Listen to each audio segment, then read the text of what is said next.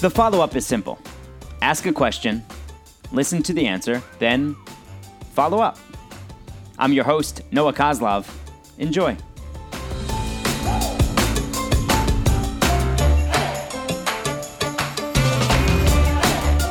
The follow-up today is a return guest, and if it was really up to me, I guess it is always up to me, he'd be on every week, but he is Jeff Pearlman, the New York Times best-selling author. His latest is Football for a Buck, the crazy rise and crazier demise of the USFL. It comes out September 11th, 2018. You can pre-order it now.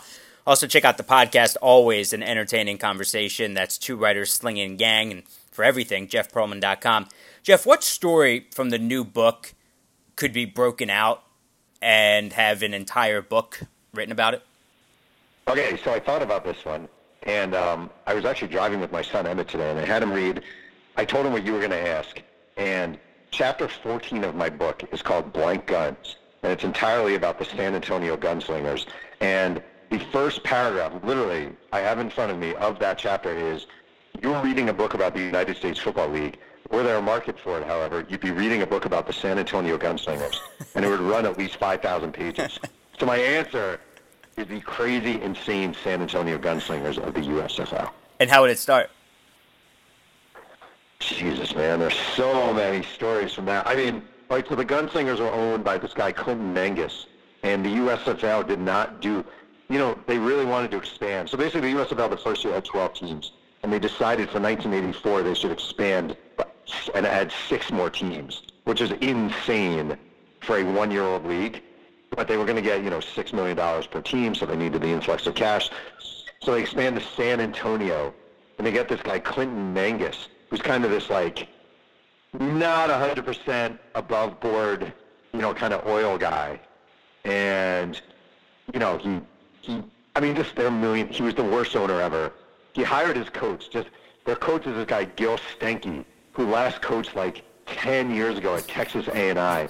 And he only had 7 fingers because he lost 3 of them in a lawnmower accident, which is you couldn't even make up.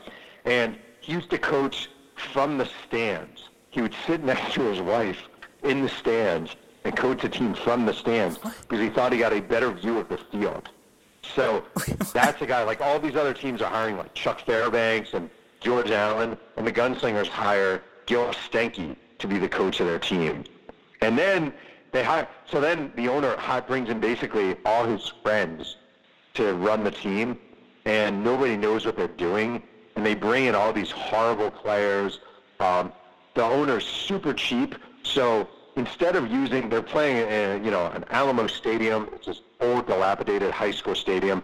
The turf is the worst turf ever, and instead of using whatever it is to paint the field with the logos, they use industrial spray paint. So players, when they slide on the field, end up having these horrible burns from the combination of the turf, which was grade C quality, and spray paint getting into the cuts. And there are all these stories of Steve Young, who played for the LA Express, sliding on the field and having a burn that ran from his knee to his hip, and being in the shower just screaming from the pain of hot water touching industrial paint and burn from turf. A question back on Gil Stenke. How do you call plays? He would radio them in. It's the greatest thing ever. He would walkie-talkie them into the sideline. Any players on that team that we'd know? The most famous would be Rick Neuheisel, who went on to coach. He was their quarterback.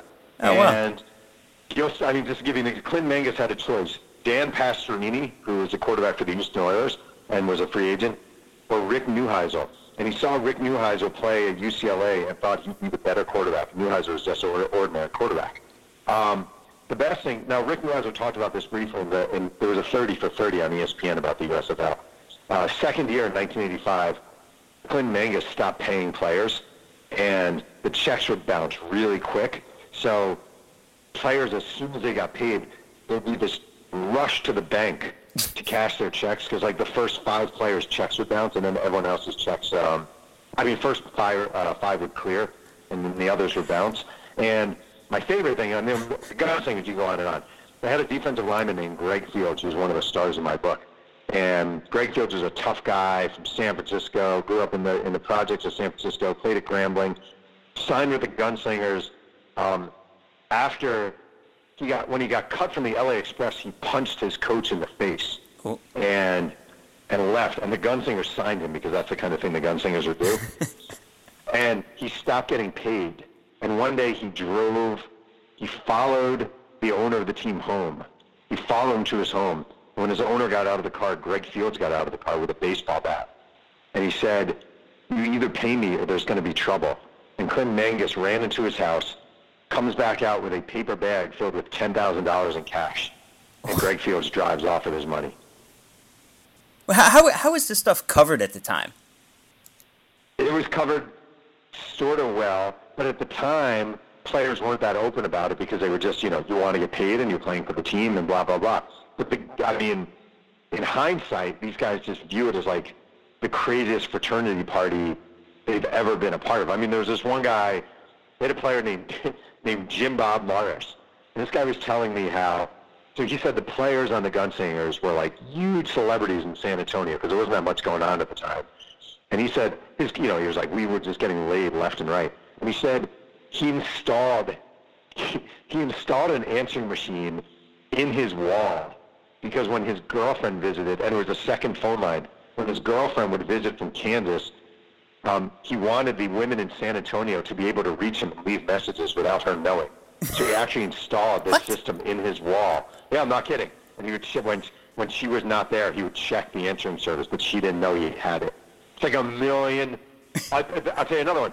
The general manager of the team would collect. Their offices were located in 2 trailers in the parking lot. That's where their offices were. They were literally double-wide trailers in the parking lot of the Alamo Stadium. And when players stopped getting paid and they started coming to complain, the GM would climb out the window of his office and go into his car and drive off so they couldn't find him.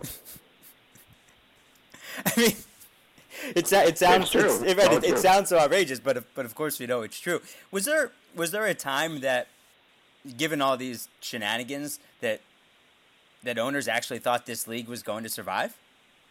Oh yeah, I think the league. I thought the league was a great. Here's the thing: USFL was a great idea. The idea was formed on spring football. We're going to have regional drafts, right? So the drafts are going to. The Tampa Bay Bandits are going to draft from Florida State, from Florida, Albany State, Florida. So you're going to have fans who love the college game follow their players into the pros. The Tampa Bay Bandits, they gave Steve Spurrier his first head coaching job. Their quarterback was John Reeves from Florida. The idea was smart. It was going to be keep salaries low, expectations at a minimum at the beginning, spring, so we're not directly challenging the NFL. And then owners sort of got antsy quick when they started losing money, even though, of course, you're going to lose money in the early days. And then Donald Trump came along, and Donald Trump really butchered the league in half. Now, I'd recommend folks checking out Jeff's timeline. He's posted a video recently and about the president, and then also that video that, as we record this on Friday, what is today, August 23rd, that video that came out today, the trailer for the book is outstanding. Good, right? That's outstanding. So good. I've never seen a trailer for a book before. Yeah, I have a friend who's a rapper, MC Whiteout. He's really, really good and really established. But he does the music for the podcast. He does the music for the podcast, and I did 2 other trailers, and he did the songs for them, for Sweetness and for Showtime. But this is by far his best work. And then I found this guy. This is just kind of how life works in a nice way with social media. I went to University of Delaware. Some recent grad was like, "Hey, I'm looking for work in media, and I do video production." And I was like, "I don't know anyone, but if you want to do a video for this podcast, I could pay you not great." And that's how it happened. Stephen Achella, good stuff. It is good stuff. All right, you can pre-order the book on Amazon, everywhere else. Check out jeffpearlman.com. The book is Football for $1, the crazy rise and crazier demise of the USFL, and maybe at some point a book on the San Antonio Gunslingers. Jeff, good talking to you. Thanks, I love it. All right, thanks a lot.